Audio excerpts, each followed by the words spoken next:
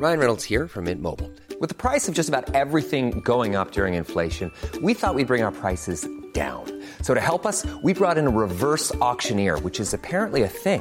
Mint Mobile Unlimited Premium Wireless. How to get 30, 30, bit to get 30, bit to get 20, 20, 20, bit to get 20, 20, bit to get 15, 15, 15, 15, just $15 a month? Sold! Give it a try at mintmobile.com/switch. $45 up front for 3 months plus taxes and fees. Promo rate for new customers for limited time. Unlimited more than 40 gigabytes per month. Slows full terms at mintmobile.com. Mom deserves the best, and there's no better place to shop for Mother's Day than Whole Foods Market. They're your destination for unbeatable savings, from premium gifts to show-stopping flowers and irresistible desserts. Start by saving 33% with Prime on all body care and candles. Then get a 15-stem bunch of tulips for just $9.99 each with Prime. Round out Mom's menu with festive rosé, irresistible berry chantilly cake, and more special treats. Come celebrate Mother's Day at Whole Foods Market. You're listening to the Hawksby and Jacobs Daily Podcast. This is Paul Hawksby. And Andy Jacobs. And this is the H&J Daily with some of the best bits of this afternoon's show, where we were joined by Gary Lineker, which is always a pleasure.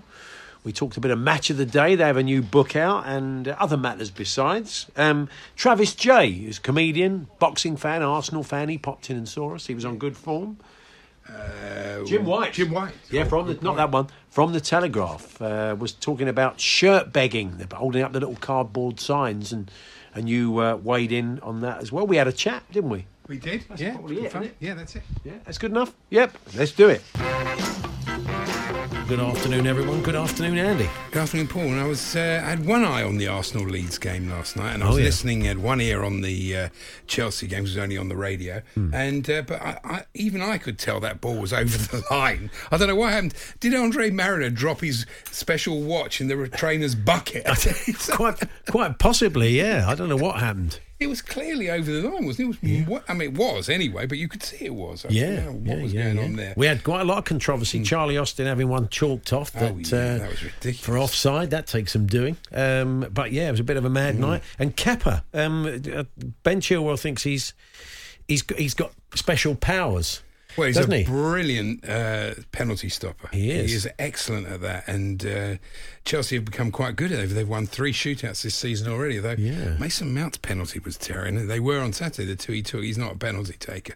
So perhaps he either needs to practice or forget it. Stop taking them. He takes that. He takes it in the same way at that height that keepers love. That's all mid-high. It's not high, not low. It's all mid. All of them were, and they're quite savable. Well, Mason's new book, Good Height for a Keeper, is coming out. I think he's signing copies in. He's still brilliant. Anyway.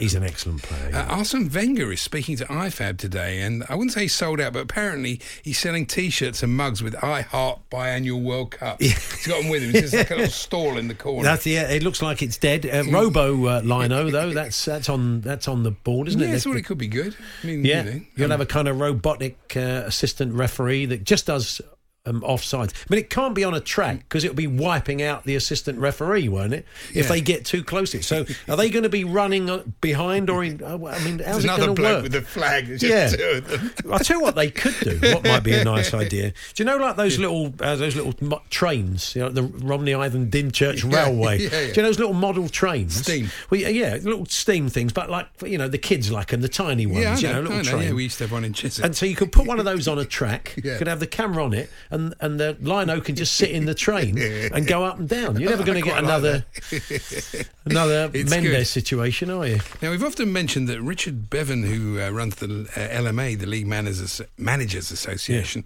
of course, he's sympathetic to managers, but sometimes you just think, he's sort of basically saying that he believes Ollie can turn it round at Old Trafford. You think, I get the feeling sometimes that the team could lose 25-0 3 games in a row. He'd still say, well, he didn't really deserve to lose his job. Andy, if you're the boss of the League Managers Association, you're not going to go and say, hello, Adrian, great show. He's got to go. He's out of his depth. He's not going to say that, is he? I mean, look, somebody like me who's ridiculous, that's one thing. But when you get a bloke like Henry Winter saying that Conte is the man, it's so clearly obvious. I don't know what they're doing at United. It's not just the last few results. It's all the time he's been there, really. They've underperformed, and I can't see what they're going to get out of keeping in the job, but if that's what they want to do, fine. Like I said last week, all the other managers will be delighted. Edison Cavani, though, because now the papers, what they've done, of course, is they basically have put a photographer outside United's training ground. It's open ground. season on Manchester United. Yeah, it's their turn in the barrel. And the players coming in there in very, very expensive cars, and of course that's a very bad thing, isn't it? Yeah. They've got money and they drive expensive cars. But Edison Cavani arrived in a Land Rover Defender. Yes, I saw that. Yes, highlighting what his team lacked on Sunday. Yeah, we get the idea. Because the back four put in a schoolboy performance, and the expensively assembled defence committee. Yes, we get the idea. Yeah, they can't defend. Yes, fine. Well, I've got an appointment with Dr. Tottenham at 5:30, who often comes up with a remedy for all teams who are struggling. So 5:30 Saturday, Dr. Tottenham will see them. It's a big game for Tottenham tonight. They need a result, don't they? I mean, Nuno could do with one, really.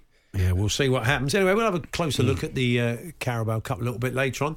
England are playing Bangladesh, and the target is 1-2-5. They're 35 without loss. I mean, you'd be surprised if they didn't do it. They look well in charge. It's been an interesting tournament so far. Afghanistan, I can't remember his name, the spin bowler, not Rashid Khan, the other one. Rashid Khan's brilliant as well. Yeah. They've got two of the best bowlers, the highest rated bowlers in the T20, and they're a danger to anybody. Yeah, absolutely. And Pakistan as well. Yeah. They're so mercurial. I mean, they absolutely, they've beaten two great teams. They've beaten India, they thrashed them, and also they won quite comfortably yesterday against New Zealand. So, what did you do on your down day yesterday, Andy? I had a booster. Oh, okay, right, yeah. How did that work? You have any reaction to it? Yeah, it's a bit painful. Is it the old arm? Sore. Yeah, is it the Pfizer? It's the Pfizer, the booster, isn't it? Yeah, definitely. Yeah. What else did I do? Yes, helping Sue as I normally do with her work that I have to do with her, and it's good. Good. How's she coming? Well, she's coming on quite well. How's she coming on? It's not too bad After her stroke, Yeah, not too bad at all, thanks. Excellent. The Hawksby and Jacobs Daily Podcast.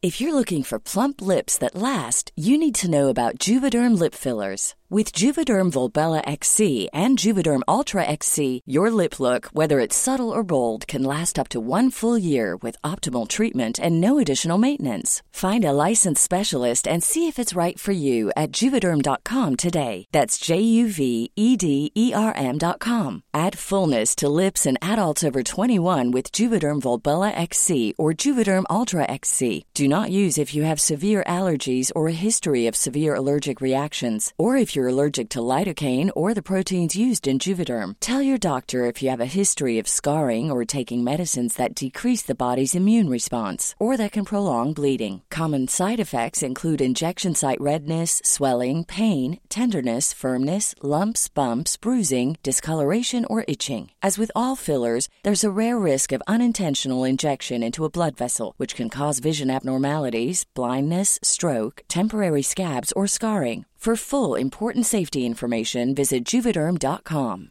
You should celebrate yourself every day, but some days you should celebrate with jewelry. Whether you want to commemorate an unforgettable moment or just bring some added sparkle to your collection, Blue Nile can offer you expert guidance and a wide assortment of jewelry of the highest quality at the best price. Go to BlueNile.com today and experience the ease and convenience of shopping Blue Nile, the original online jeweler since 1999. That's BlueNile.com. BlueNile.com. Wow. Nice. Yeah. What you're hearing are the sounds of people everywhere putting on Bombas socks, underwear, and T-shirts made from absurdly soft materials that feel like plush clouds. Yeah, that plush. And the best part? For every item you purchase, Bombas donates another to someone facing homelessness. Bombas. Big comfort for everyone. Go to bombas.com/ACAST and use code ACAST for 20% off your first purchase. That's bombas.com/ACAST. Code ACAST.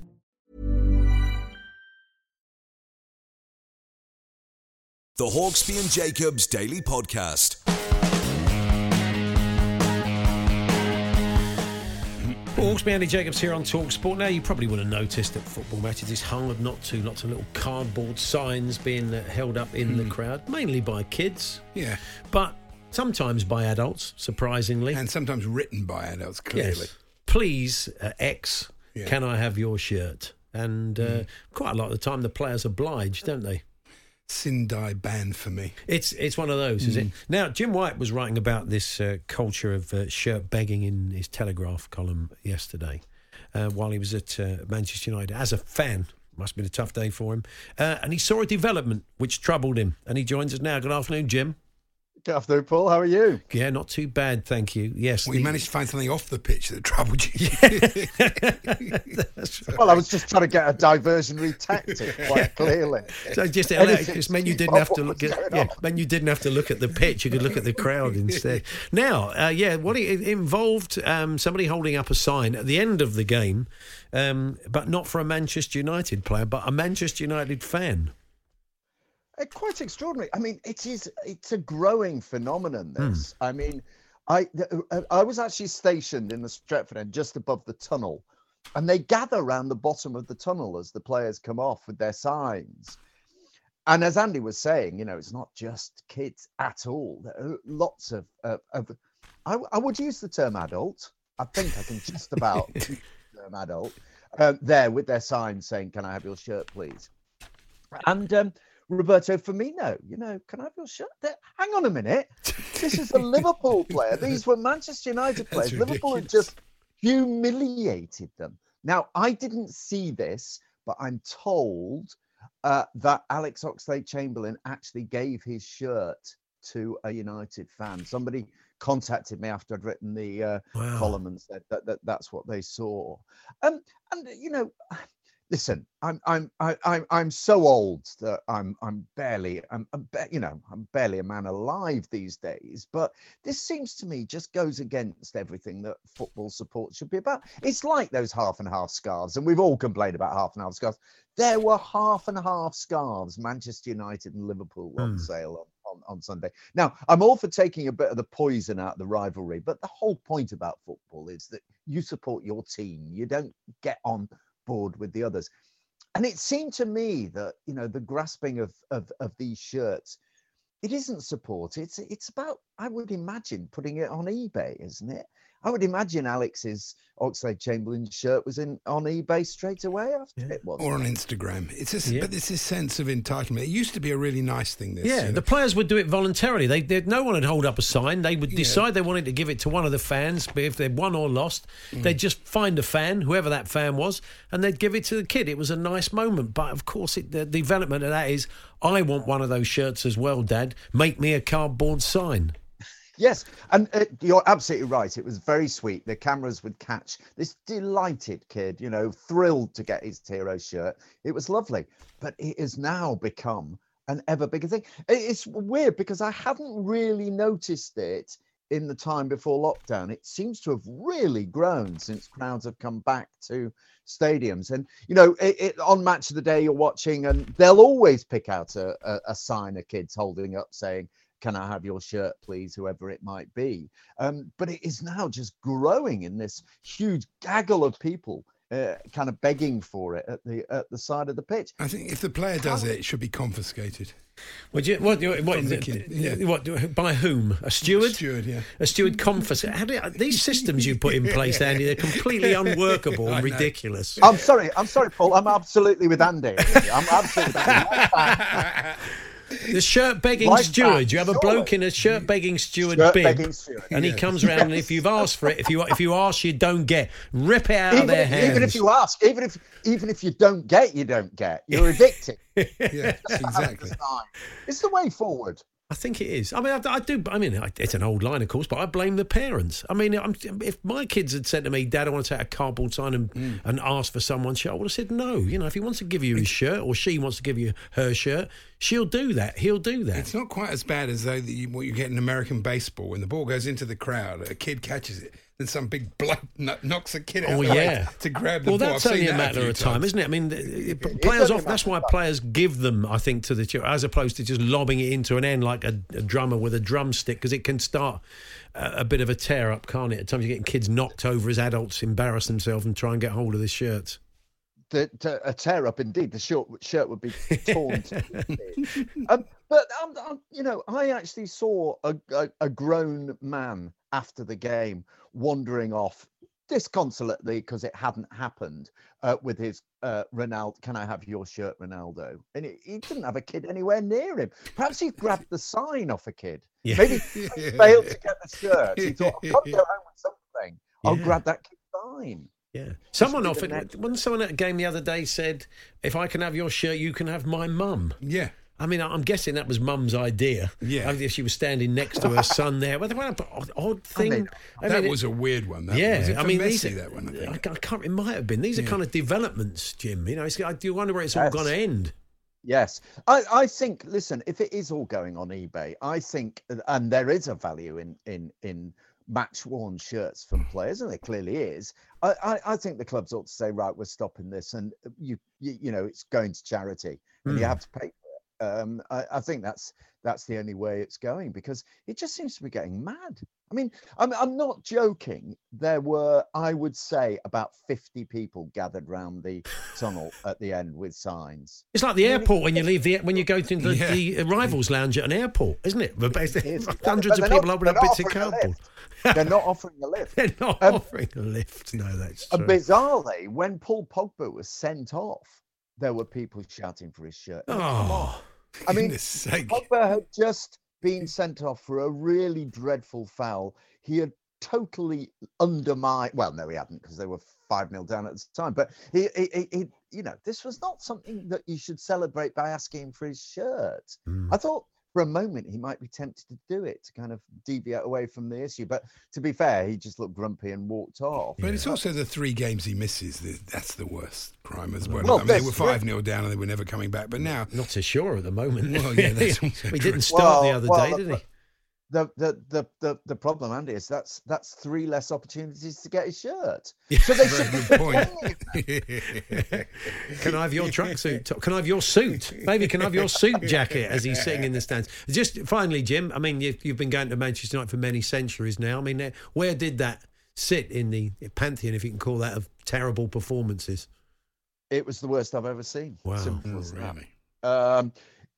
You know, I did see the 6-1 against City. I saw this is, God, again, aging me terribly. I saw them lose 4-0 to Forest when Forest won the league back in '79, and they were better than that. It was really awful. And it was entirely, exactly and completely as Paul Scholes predicted. Play like they did at Atalanta in the first half, and they'll be 4-0 down against Liverpool, and they were. Yeah. Where do you stand on the manager? Do you think stick with him for now, see how things pan out next couple of games, or do you think it's time for change? That appears what they're going to do. I think he has been exposed over the last month. The weird thing is that there's not a single player in the United team apart from David De Gea who's playing better than they did last season, and that suggests there's a institutional failure somewhere in his systems. Whether he can turn it around or not, I don't know.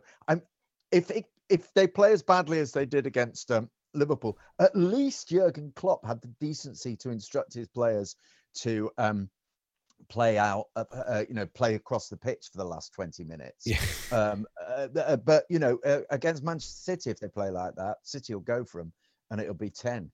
It's true. I mean, they did kind of ease off a little bit, maybe with future games in mind, but you could hear Andy Robertson in that huddle when they got the third, wasn't it? Saying, keep going. Keep. They really wanted to put them. I'm surprised they didn't go for it a bit more. Interesting, Neil Custis, though, who's always been one of Ollie's supporters, not a United fan, but it's his beat, his beat for the Sun. He says the players are uninspired by the training sessions run by Solskjaer and his coaching staff, who are brilliant, apparently, according to Ollie. United's big names are losing faith with the manager. In turn, Solskjaer's being let down by those big names.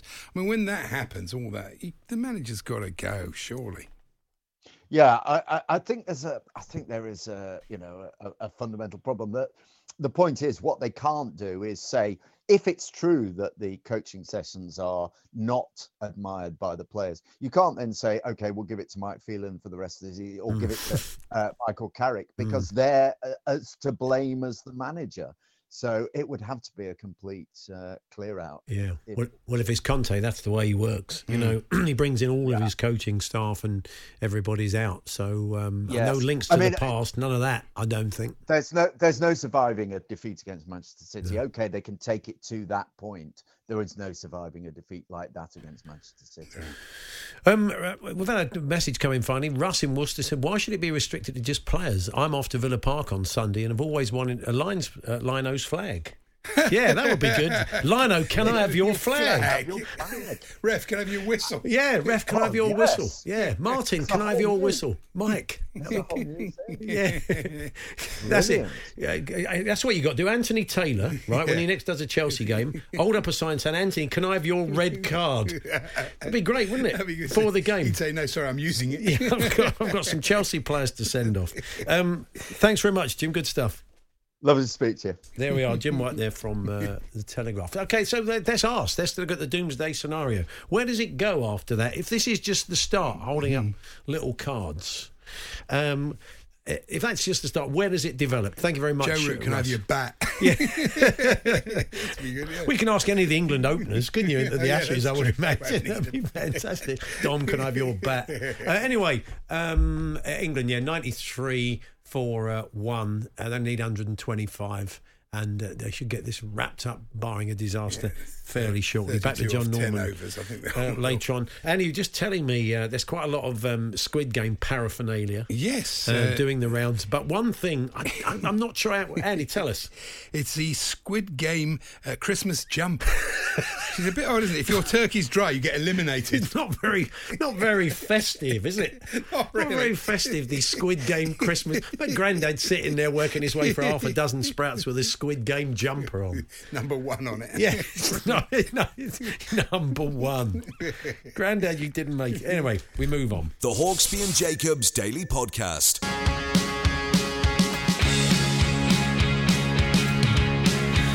Good afternoon, Paul Hawksbee, Andy Jacobs here on Talk Sport. Comedian Travis J talks a bit of Arsenal with us.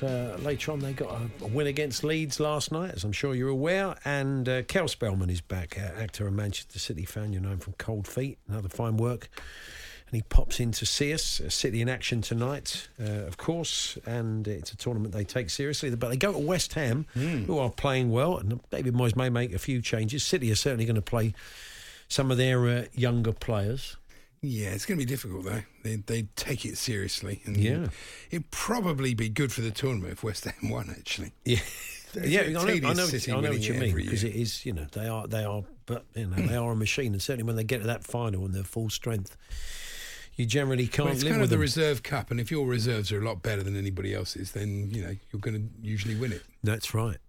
We've asked you off the back of our chat with the Telegraph's Jim White, who wrote about shirt begging yesterday, and he saw a Manchester United fan asking for Roberto Firmino's shirt after the game, after they put United to the sword, and he was in the Stretford end, so he was clearly a United fan.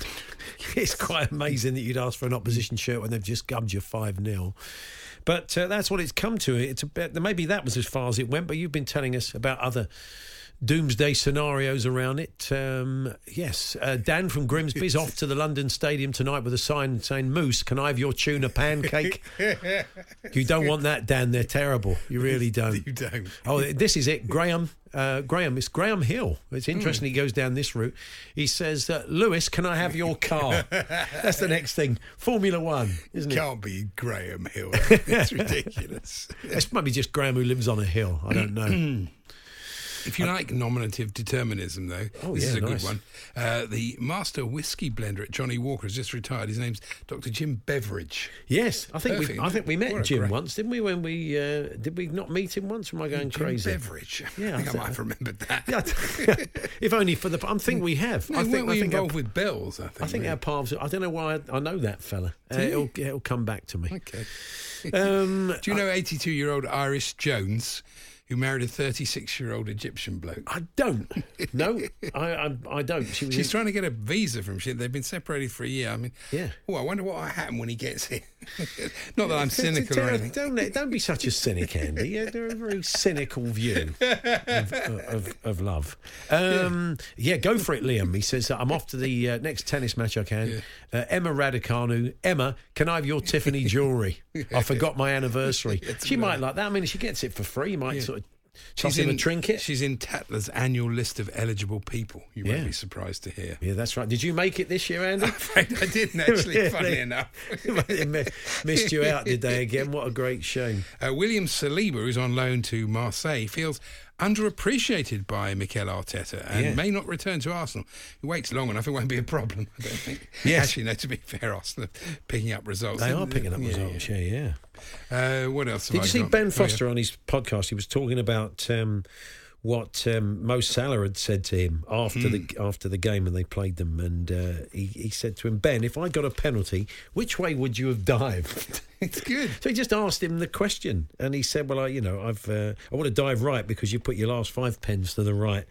So he said, "Oh yes, thank you. I needed to know." Yeah. So he's never off. It's a bit of is a he? double bluff, though, isn't it? Yeah. Because when next time he faces Ben and there's a penalty, But goalkeepers, as Ben said, they watch trends. So they watch the trends of what penalty takers have been doing. But it's amazing how some are better, like Kepa. Some are better than others. It's interesting. At saving penalties. Yeah. Paul from Anitsford, I don't know where that is, wrote to the Daily Star with this one. I've never thought about this. Why do the Scottish football results come through before the English ones on the video printer? A very strange thing to write in about, do they? I've never really known. I wouldn't open with it. I know. Yeah. It's not Seinfeld-esque, is it, really, if you're doing stand-up? Have you ever noticed that? I've never noticed that. The Vidi printer? Was he just watching a very old edition of Grandstand on YouTube? It might have been. Might have been, yeah. Now, you see that news about David Raya? He's out for 5 months. Big blow that is huge for them. I mean, he is such a great keeper, isn't he? Very good keeper. That's going to cost, I think. He's injured his cruciate ligament. He probably won't need surgery, but 5 months, that is a long time for a pretty key cog in that team, isn't it? Well, I don't know much about the backup, but knowing Brentford, he's probably quite reasonable. Yeah, so that is a concern. That is good. Well, not for him, it isn't. No, not good. I mean, if you're going to use a kind of sidebar to get into the next bit, think about what we've been saying. That is good. Well, I mean, that is good for the backup keeper. Yeah, I'm sure he's seeing it like that in the ruthless, cynical world that you inhabit. Now, last week, Willem Corsten featured in commentary. I can't remember, it was Peter Jury, I think. Or it was Willem Corsten, short-lived Spurs player, yes. So I checked out, because I wanted to check it out, because I couldn't believe that he'd scored 2 goals against United and never played again. So I checked it out on YouTube.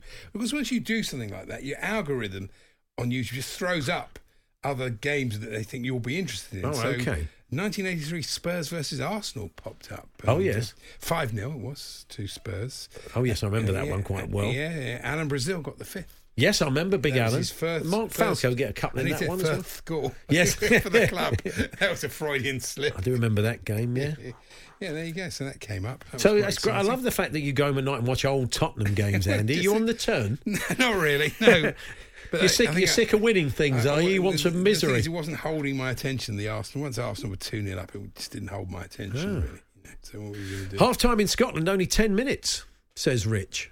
That's what it is. Scottish football only has 10 minutes at half-time. Why do Scottish footballers not get as tired as English footballers? Or are they just a bit harder? Is that true? Well, 2 people have said it. Who am I to disagree? So that's what it is. I'll contact Paul in Anitsford and let him know. Do let Paul in Anitsford know. Yeah, he was absolutely correct. And another thing I found out today that I didn't know, that Darren Moore, there was a nice profile on him, and he's doing well at the current job. And I didn't know that he played for Torquay more than he played for any other club. Is that right? I was thinking he like West Brom for some reason. In fact, he only played for West Brom about 16 times. But that's because he managed them. But actually, he played for Torquay 124 times. Yes. You're probably aware of the fact that Torquay maybe get a touch more coverage on this show than probably anywhere else in the world, to be honest. Because we have a producer who supports them, and Charlie Baker, who's with me a couple of days a week, is a fan. But to be fair, they are going to be in the news this weekend because they go to Wrexham, sold out the racecourse because Ryan Reynolds and Rob McElhenney are going to the game. They were at the game last night, the 3-2 defeat to Maidenhead. Yeah. But they will be Welcome there. to the world of football. That's right. They will be there for the game at the weekend, and it's Torquay who are the lambs to the slaughter. Can apparently. they be the party poopers? Will they be? Yes, he says, but he's not what he said to me off air. Yeah. But there we are. Keep telling us about the doomsday scenarios with shirt begging. Maybe this is it. Dave in Wickham says, lads, any chance I could get Andy's tea mug from today's show? I'll send postage. Well, we use a paper cup, I'm afraid. If you want Andy's paper cup, Dave, then you have got it got bad. A lot of DNA. No, you want to clone another Andy. We can't have another one of those walking the earth, can we, for goodness sake? Sorry, you can do Tuesdays and Thursdays. Yeah. Well, you want half the money, do you?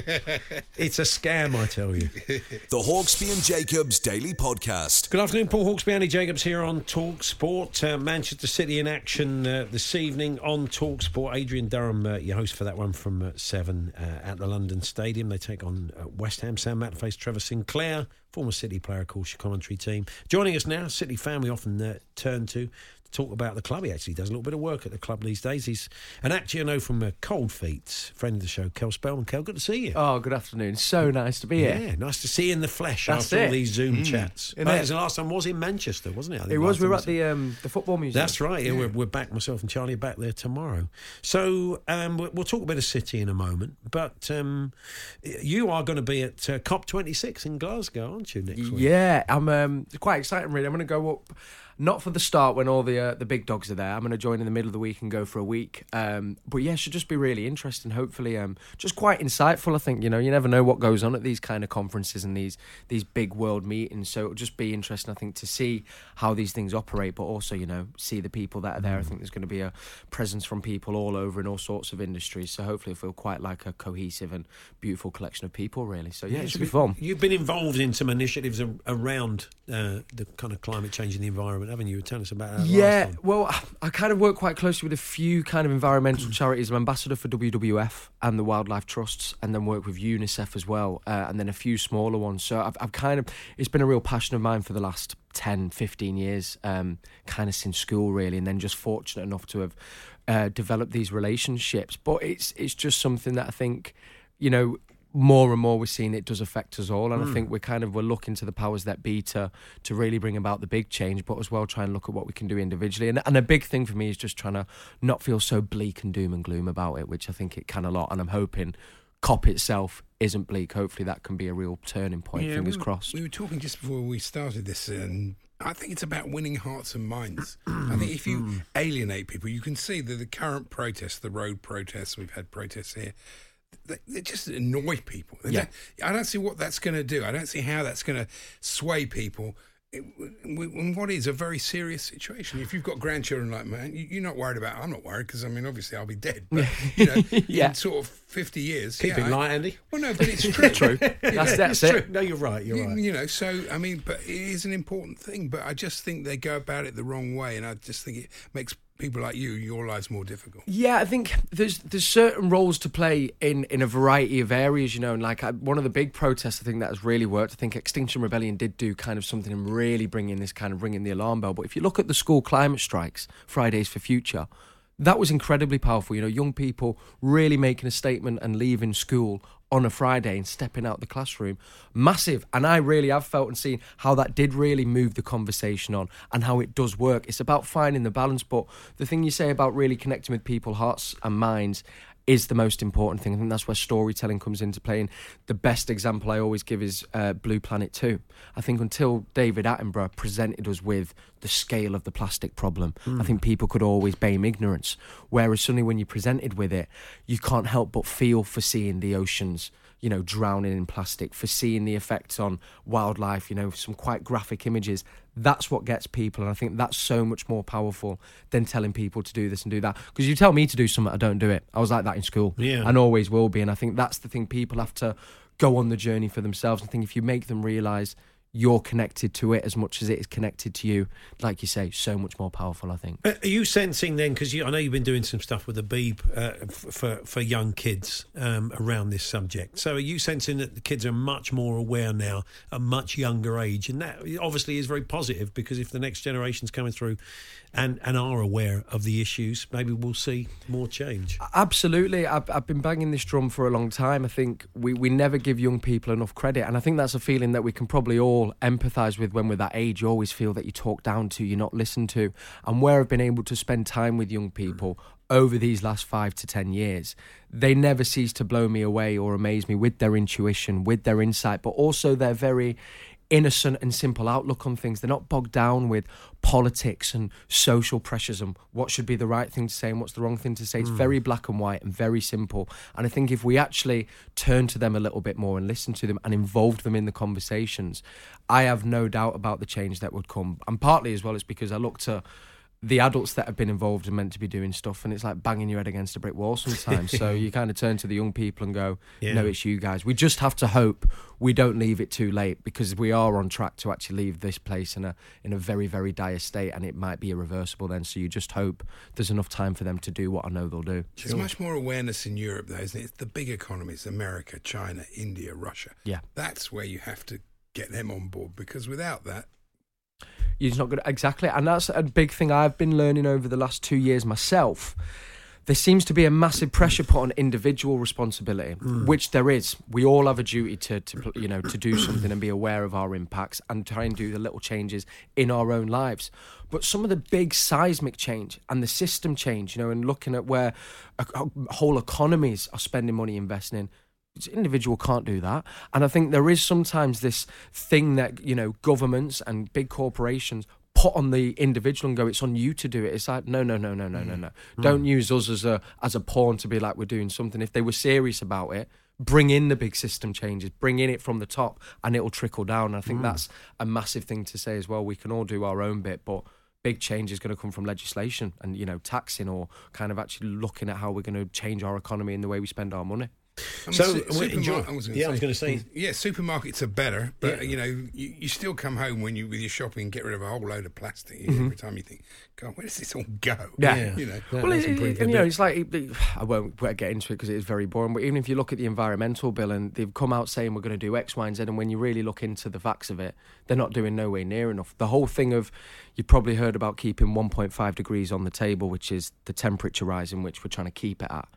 That was done in 2015 in Paris, this Paris Climate Agreement. I think the UK are on track at the moment to be at 2.4, 2.7. And apparently that agreement was legally binding. So it's this whole thing as well. We're seeing, we get told one thing, and actually what's going on behind the scenes is very different. And that's why then people are so lost and confused and angry, because you can't make sense of it. And I get it. It's tough. And bringing it back to what we do. Yeah, sorry guys, I ramble on. No, I was going to make the point that there is a link. I've seen a number of features talking about how it'll affect sport, how it'll affect where in the world sport can be played, how it affects. It's very seasonal sports. We're already seeing that. So we will go into City, though, because you have been doing a little bit of work for the club. And next time you're with Pep, can you ask him not to take the League Cup so seriously? Yeah. Because maybe he'll start tonight against West Ham. Because, come on, I mean, our lot last year, I mean, we didn't really turn up on the day, but when City turn up, they get there, they kind of get through with the second string, get to the final, put out most of the first team and win it. How many years running have they won it? Isn't it four? Yeah. 4? They've won it 6 in the last 8. And I mean, it's good. It's great for the competition that Pep takes it so seriously. It is. It's quite amazing. I think actually from when we started that campaign, when we first won it, I'm pretty sure the other day I saw it's 5 years to the day since we lost in that competition. Yeah. Which is wild. But it's that thing of going, for a long time we were like, we need clubs to take it more seriously, and we seem to be the ones that do, and now we're kind of running away with it. But hey, I'm not complaining. I call it the Manchester City Cup at the moment. It's kind of, are you still into it? Harder. Yeah. I think it could be quite a tough game tonight. West Ham are going well. I think they'll take it seriously. There'll be a decent crowd in. So yeah, I think as well. I think Pep's already said it. We probably won't be seeing as many kids we've seen playing it. I think because he will take it seriously. And West Ham are they're playing very well at the moment. So I think it'll be a great game. But no, I'm not. I think because as well, it's the first trophy that's available in the season, and I think the philosophy and the mentality that we've tried to adapt since the takeover, and especially with Pep, is a winning one. And I think if you want to keep that whole, we win every game that we want to play in, that is kind of what I think will get you to the later stages in the competitions further on in the season. When it comes to kind of the crunch time in the Premier League, Champions League, FA Cup, if you've had that first win and you're in that kind of motion of we win, we play to win, I think that kind of counts for a lot. I think they were saying that a lot with, please, no, I'm a City fan, I'm not digging them out.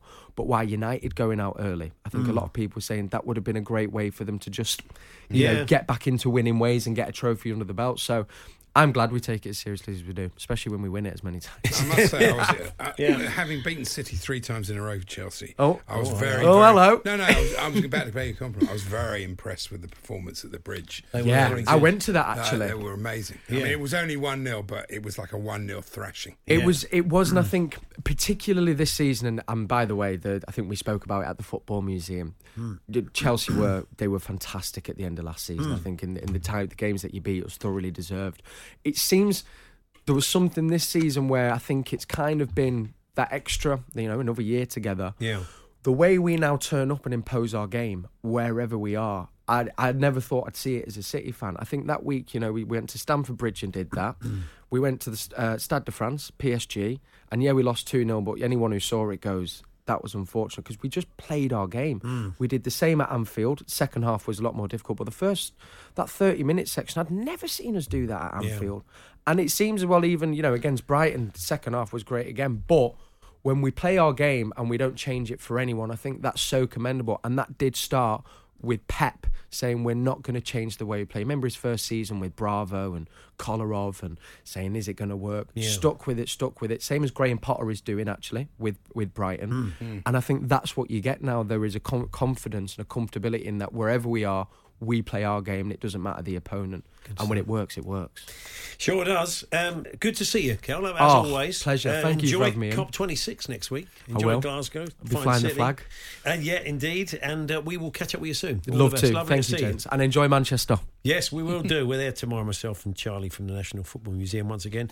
Kel Spellman there. Travis J makes a welcome return shortly. Arsenal fan, comedian, pops in to see us. The Hawksby and Jacobs Daily Podcast. Another studio guest with us now after Kel Spellman. Travis J saw us a couple of years ago. He's an Arsenal fan, big boxing fan and comedian. Travis, good to see you. Oh, likewise, guys. Likewise. Good to be back, man. Popping in. You got a big gig coming up in London's busy West End. Yes. Bloomsbury Theatre, November 12th, man. I'm so excited. Like, I performed at this venue years ago, right? Yeah. And it was like on the lineup. And I remember that night because I didn't have the best gig. And I remember just saying to my manager at the time, when I come back here, I will be by myself. And just to be able to kind of keep that promise to myself, and it's finally happening, I'm so excited. I can't even put it into words. Fantastic. So is it like a sportsman? How do you get better? Do you know what? With stand, it's just experience, and just challenging yourself. A different test. Like, sometimes you can have a good 20-minute set, and you'll sit on that 20 minutes for a really long time because you perform at random different venues. But you just got to keep challenging yourself, keep writing new material, keep going, and over time, life experiences, it all adds up. You just get better. Yeah, I mean, you've been doing stuff beyond stand-up. You were writing for Spitting Image as well. TV writing. Last year. That was a real. Those little things. It's like as a child, I remember having to sneak upstairs to watch Spitting Image on the upstairs TV to grow up and then write on the show. I was like, this is one of those bucket list moments, man. Did you go along and watch any of them recorded with the puppets? I didn't. And stuff? No, we were in the middle of lockdown, so everything was of course. So tight. Yeah, like working with these great writers, Jeff Westbrook, who worked for Simpsons for many years, but like all over Zoom. So it was all like virtually being a part of this great project. So was it a sort of team writing setup? Yeah. And I didn't meet any of the other writers until like the screening of the first episode. So it's like, you're the guy from the email thread. Yeah, it's been a weird time. A Halloween special this week that's actually on ITV because it's on BritBox. So not everybody gets to see it, but I think there's one actually. Sort of free to on ITV out there. Fantastic. So where can we get tickets for the Bloomsbury Theatre? So if you go to the Bloomsbury Theatre website or just Google Bloomsbury Theatre, it will come up straight away and you see Travis J, November 12th. It's Travis J Live. And man, get your tickets. There's still some tickets available, so move fast. Is there normally a theme to the show? Is it just kind of you doing So it's an interesting one because like I feel like this lockdown has been quite impactful on all of us in general. But like, alongside my experience in lockdown, I actually experienced therapy for the first time. And it's funny because like just kind of looking into my upbringing and childhood and different aspects, you start to really discover why you are the way you are. And there's a part of me that's now looked at my stand-up voice off the back of these kind of realizations and been like, I've not been given 100% of myself on stage. There's still something being held back. And I think now I feel like really free. I really just want to be transparent with my audience in a way that I haven't before. So with this show I'm writing now, nothing's off the table. I'm not leaning out on any subject. Like I'm very excited just to... I'm really excited to surprise my audience because, they've been following me for 12 years, some of my core fan base. So now they'll be like, whoa, I didn't see this coming from you, so very excited, man. We were talking to Simon Brodkin about this because Simon's always been in character, as it was Lee Nelson or others, and then suddenly he's now doing stand-up as himself, and it's all much closer at home. He's talking about his life. And you can see why some comedians want that buffer. They want that barrier. They don't want to give all of that away. That's right. Because you protect yourself. If you don't like the character, I'm okay. Do you know what I mean? Whereas this way around, it's like when I'm completely transparent on stage, if you decide you don't like it, you actually don't like me. Yeah. And this is all I've got. This is all I've got. The one life, mate. And I'm like, you know what?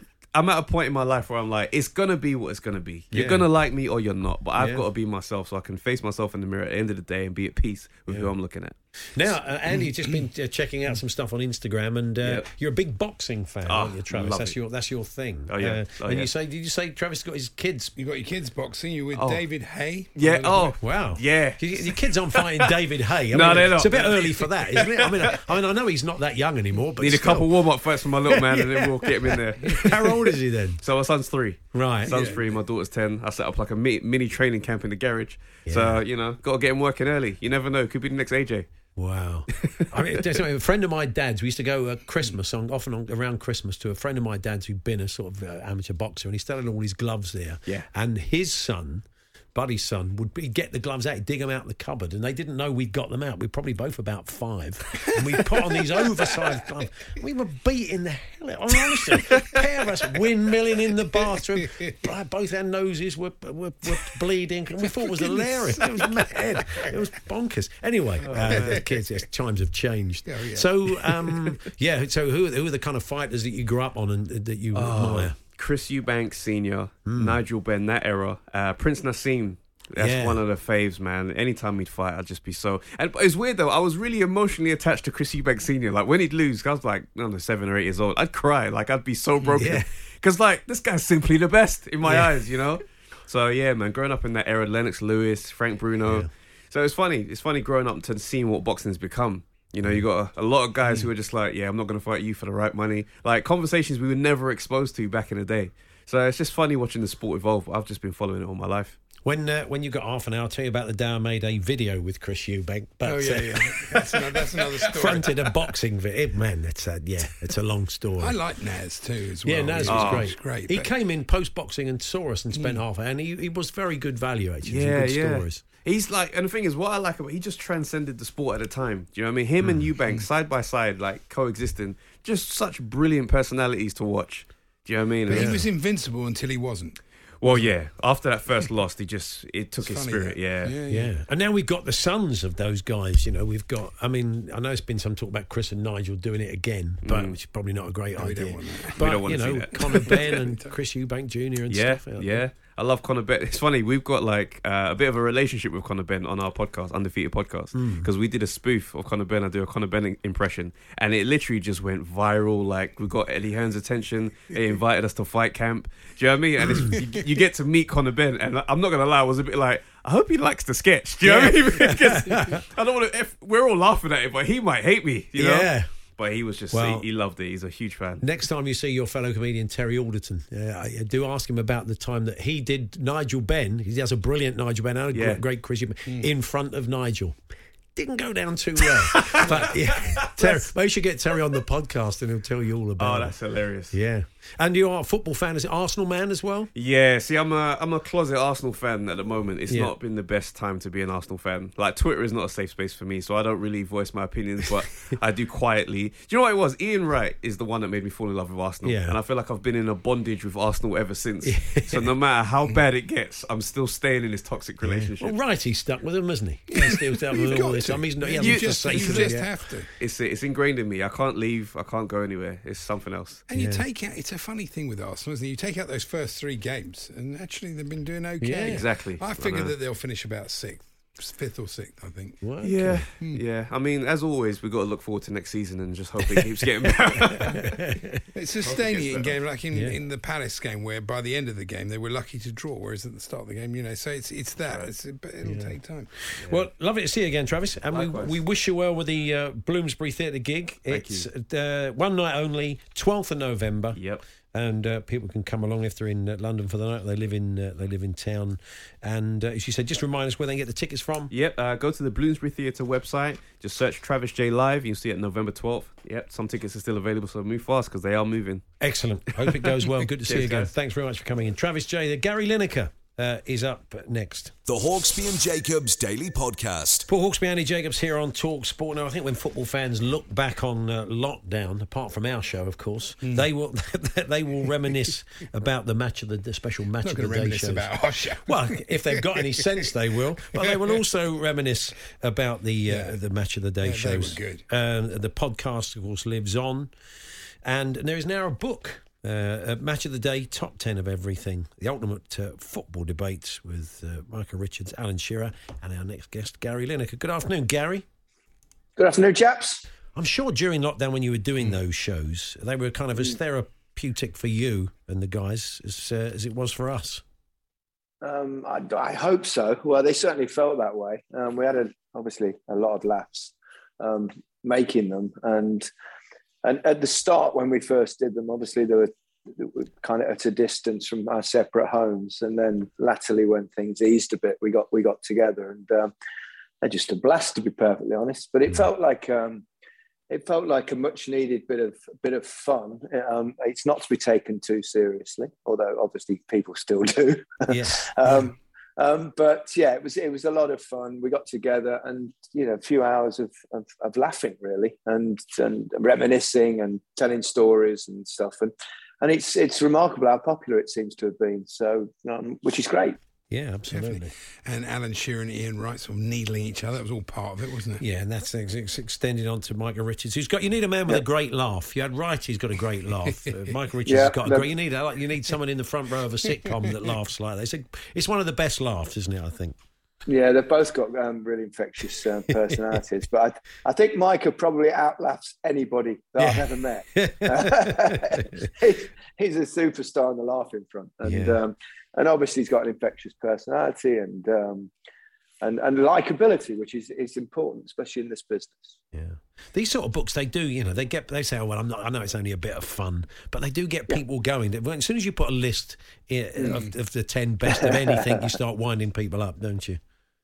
Absolutely, and I think we all, everyone has an opinion about something. It's normally whatever the subject matter. It's normally about whether their favourite player or their favourite club has been left out, etc. But beyond that, but we all like a debate. We all like an argument about who's the best, who's the greatest, who's this and who's that, who's the worst. But obviously, there's with a sport like football. Obviously there are some statistics that you can throw at it, but basically it's about your own opinion on where somebody should be. So there's no definitive argument. So it could be one, which makes it even better to debate and even better to argue about. Yeah. And we say it was indispensable during the period when there was no football. Then football came back, but without crowds, and that was still tough for people, wasn't it? Because we've seen this season, it just wasn't the same. No, I think as soon as the crowds came back, even when in the early days of crowds restarting, when say Leicester in the cup final, I think it was only about 12,000 people there, if I remember correctly. I think it was 21,000, because I was 21, there, was it? Yeah, I sat behind your lads, which was quite painful for me, to be honest. Yeah, as a Chelsea fan. That's right. It was 22, I think, something like that, wasn't it? Because I was 10 of each, and then some couple of thousand HS help. Workers, etc. So I'm sorry about the pain you suffered. But, it was fair enough. He's just a big gaggle of Leicester fans in front of him. That's right. Well, yeah, it was a beautiful moment, and one that I'll relive forever. Well deserved. Waiting for Leicester to win the cup. Yeah, well, we're a little bit of luck and a great goal, but we just, I said to our Chelsea friends before, I said, come on, you can win the Champions League. Just let us have the FA Cup. That was fine. But crowds make such a huge difference. It's just a different sport with them, to be perfectly honest. Oh, yeah. And you can see that in the way I think football is being played. It ups the level because the crowd behind you urges you on and pushes you on to go beyond.